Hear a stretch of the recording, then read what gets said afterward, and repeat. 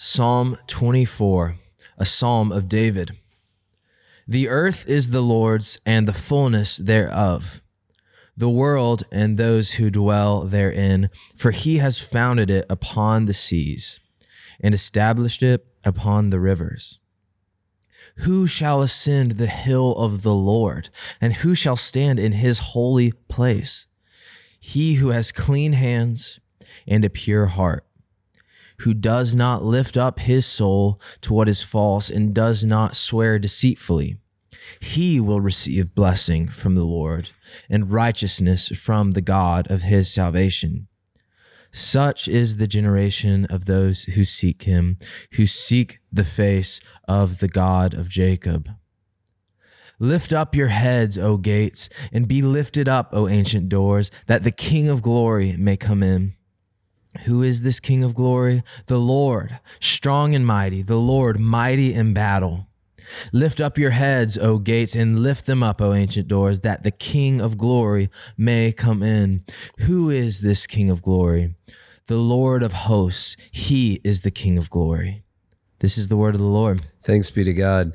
What a great psalm. It's hard for me to read this psalm, though, Will, and not think of, give us clean hands, give us pure hearts. Man. That was a big song when I was in college. Back in the 60s. Oh God, let us be. There was a ministry I'd go to at Auburn called Encounter, which was like such a Is there a better name for a college ministry than Encounter? No. Like Encounter or a youth conference. Yeah. And Lily Fain, who is a wonderful woman. I don't know where Lily is now, but I knew her in college, and I remember she would sing at Encounter, and I remember her singing, like whenever like, oh God, let us be. I guess it does it like, but it was just like such an awesome moment. And I remember singing that song, and it was a great song and a great reflection on this psalm. But what a powerful song. Yeah. What are your thoughts on it? Man, I mean, it's hard to read and not like raise a fist in the air. Yeah. I love the end. Like, who is this King of glory? I mean, you're like, who is this you're King commanding the gates of Jerusalem. Like, so just from a rhetorical stance, it's so good. But, yes. And as we're in this posture of Advent and awaiting the King, this psalm obviously just fits so richly into that in two senses. First, we have this qualifying section of who can ascend the hill of the Lord. And the temple of the Lord was on the hill of the Mount Zion. And so, and that's where the presence of God dwelt. So it's really saying who can enter into the presence of God. He who has clean hands and a pure heart, and goes through, essentially he who is blameless. Right. And as triumphant as this psalm is, that can be discouraging, in the sense that, man, do I have clean hands? Do I lift up my soul to what is false? Do I swear deceitfully? Yes. Yeah.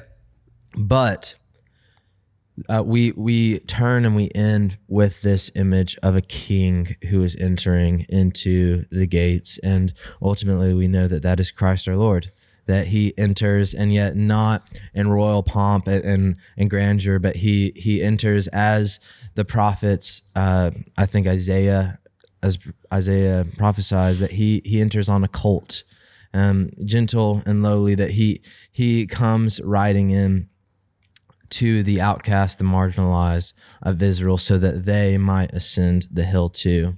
Yeah, and I think that, even reflecting on the song that I used to sing in college, I think that, one slight critique of that song would be that it does put a lot of hope in me somehow figuring out how to get clean hands and a pure heart. Yeah.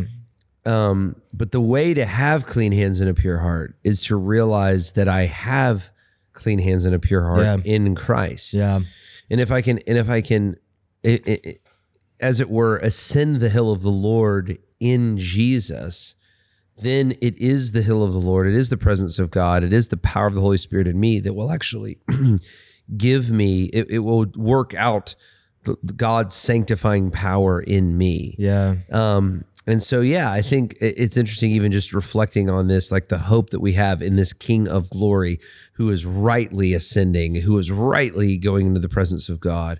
And in him, I can too. Amen. It makes me reflect on that song, and even my heart posture when I was singing it was probably more, okay, I need to figure out I need to get my own hands clean, I get my own heart.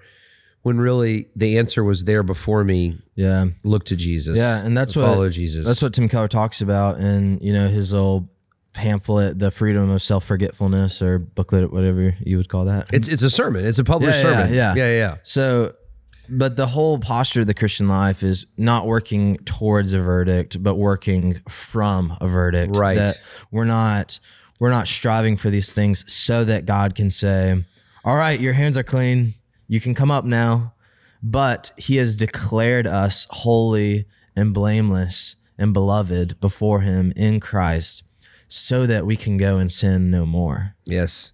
And that gives me so much more confidence. Amen. Because if it's depending on me and some like streak, I think a lot of Christians think in terms of streaks. I haven't drank, or I haven't done this sin, or I haven't done that sin, or whatever it is, like whatever thing that they're fighting.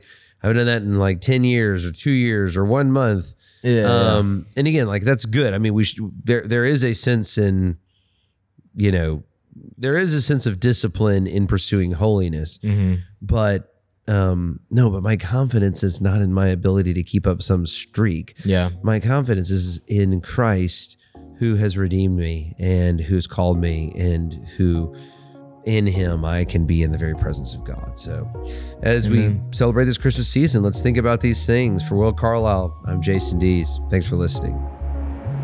Thanks for listening to Our Daily Rhythm. I'm Jason Dees, one of the pastors of Christ Covenant, and Our Daily Rhythm is a ministry of our church designed to help you more faithfully and effectively meditate on God's Word. If you ever have a question for us about one of our Bible readings or one of your own Bible readings, please don't hesitate to text us at 404-465-1737. Again, that's 404-465-1737. Or email me directly at jason@christcovenant.com. We'll meet you again tomorrow for Our Daily Rhythm.